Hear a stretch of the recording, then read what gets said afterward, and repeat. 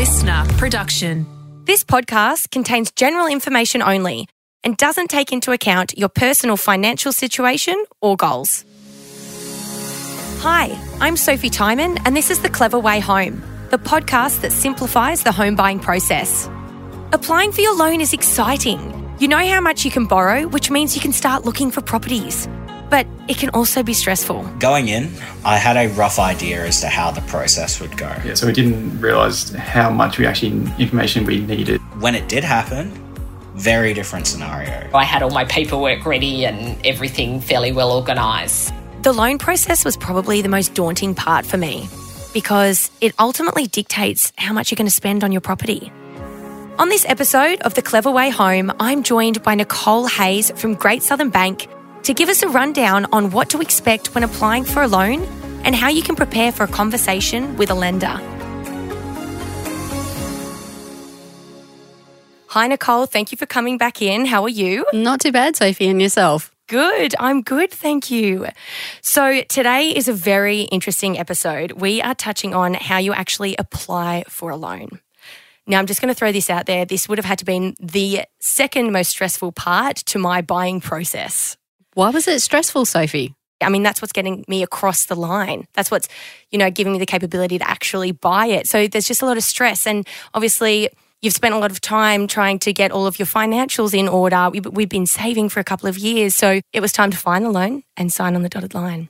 Yeah. And look, for some, it can be a stressful moment, but applying for the loan shouldn't be stressful. It should be one of the easiest processes that you partake. If someone came in and saw me, we'd sit down, we'd have a discussion about what they want, their requirements, their objectives, and we spend our time having that conversation with everyone. We need to know absolutely so much about you. Probably we find out more about yourself than what you actually know.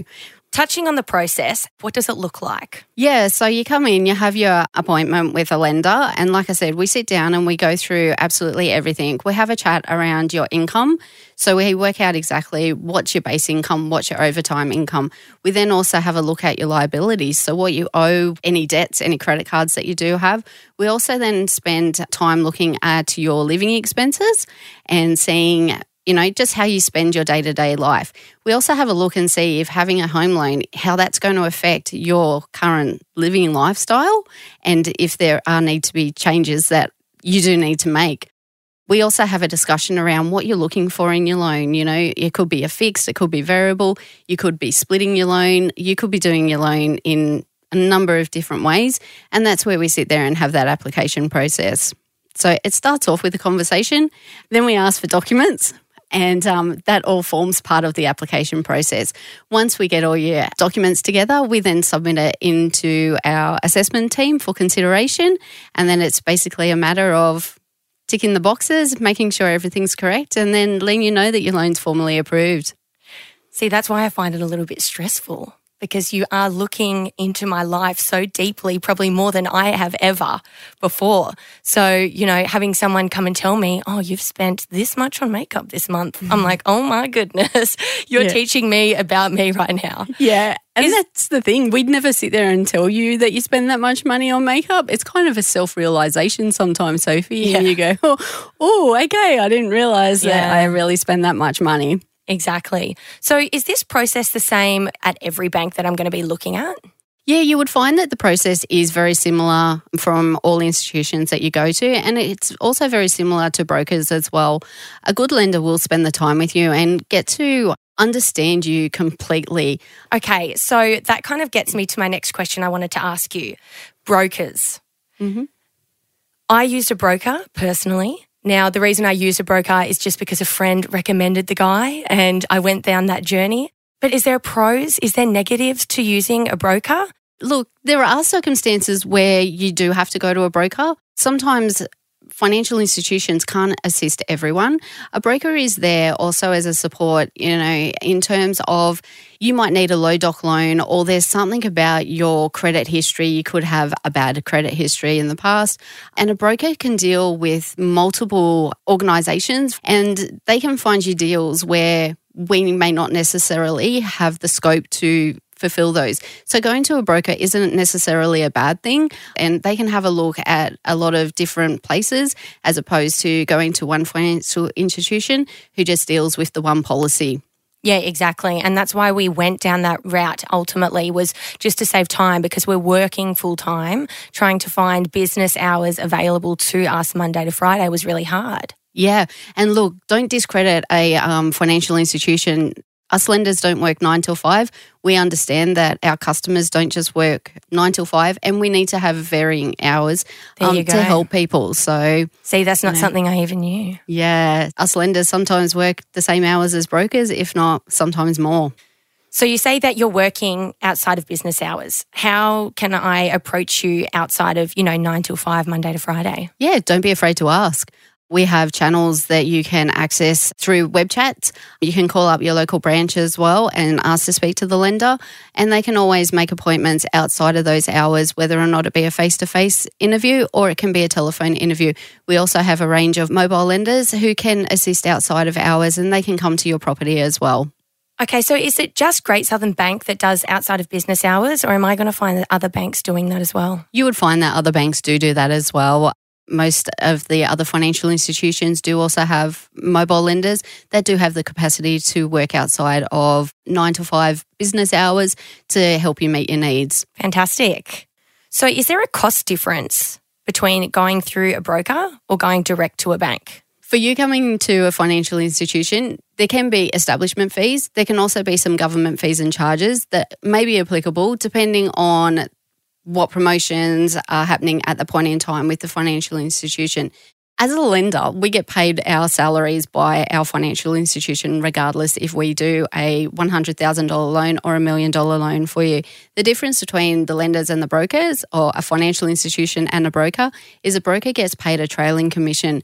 They also get paid an upfront commission as well on how much loan size they formally approve with each financial institution. So it's not a cost to you. So you're not actually paying to use a broker per se. It's the financial institution who they do the formal approval with that is actually making the payments to the brokers and in turn paying their wages. Okay, so I'm actually not out of pocket. That's correct.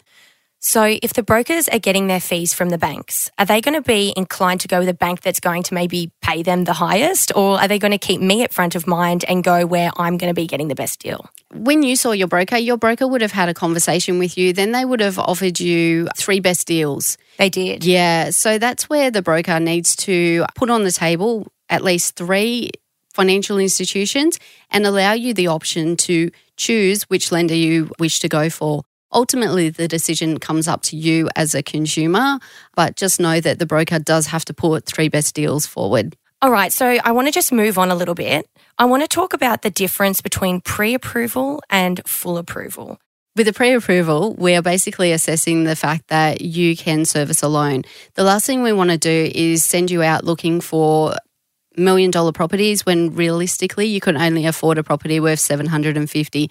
So pre-approval is making sure that you're meeting the criteria of the bank, and you also know before you go looking at houses how much you can spend. We like to make your dreams. We don't like to crush them. Okay. And am I right in saying that pre-approval only lasts for a particular amount of days? Yeah, so pre-approval is valid for 90 days. So you've got 3 months to find that property. If you don't find a property, that's okay. You can always go back and do a pre-approval again. So the difference between a pre-approval and a full approval is with the formal approval, you found that property, you've got your offer accepted, all the checks have been done, we're happy with the security, and we sign off to say that we are happy and we provide you that loan for that property. Okay. So in terms of getting the pre-approval, does it look different depending on the property type you're looking at? So whether it's strata, unit, or a townhouse, or land, or just a house in general, does it look a little different, or is it going to be the same across the board? Yeah, so pre-approvals only make a real big difference when you're looking at something that's for sale by private treaty as opposed to something that's for sale by auction. So when we do a pre-approval for your run-of-the-mill property that's for sale. We're assessing just purely the income. We're also just purely assessing you as an applicant. When we're looking at a property that's up for auction, it's a bit different because chances are with an auction, you don't have a cooling off period and you need to make that deposit there and then on the time of auction. So we are also looking at the property as well to make sure that we are satisfied with the property that you are bidding at. Okay. And so just winding back just real quickly, you use the phrase private treaty. Yep. So that just means when you see a house advertised saying for sale just through a real estate agent, or people are selling their houses online themselves these days as well. So private treaty just means that you're not bidding against other people to secure that property. So do I need to get a mortgage through the bank that I'm currently saving with? Because it would be my initial assumption that they're maybe going to give me the best deal. No, not necessarily. So you've got a right as a consumer to get your home loan with anyone. You can always look around. You need to feel comfortable with the person who's sitting across from you, who's discussing your loan with you. It's not just a small thing. You're going to have this home loan for potentially the next 30 years. So you need to feel comfortable and confident in the person that you're dealing with, whether or not that's the same financial institution who you've banked with for all your life or if it's someone else. I think that makes a whole heap of sense, making sure you're comfortable with that person, because not only are you sharing all of your personal details with them and you want to be comfortable in that sense, but you want to feel like they're going to get you the best deal, I guess, ultimately. Absolutely. Well, thank you very much, Nicole, for coming in today. Thank you so much for having me, Sophie. Not a problem. Thanks. Thank you. For more information on anything you've heard in today's episode or to speak to a home loan specialist, visit greatsouthernbank.com.au/The Clever Way Home. There's a lot to consider when picking your perfect home. On the next episode of The Clever Way Home, I'll be chatting with Priyanka Saldana on what makes the perfect property.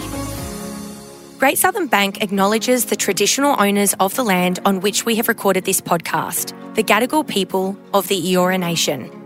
We pay our respects to elders past, present, and to emerging community leaders. We extend that respect to all Aboriginal and Torres Strait Islander listeners and acknowledge the important role Aboriginal and Torres Strait Islander peoples continue to play within the communities in which Great Southern Bank operates and where their team members reside. Listener.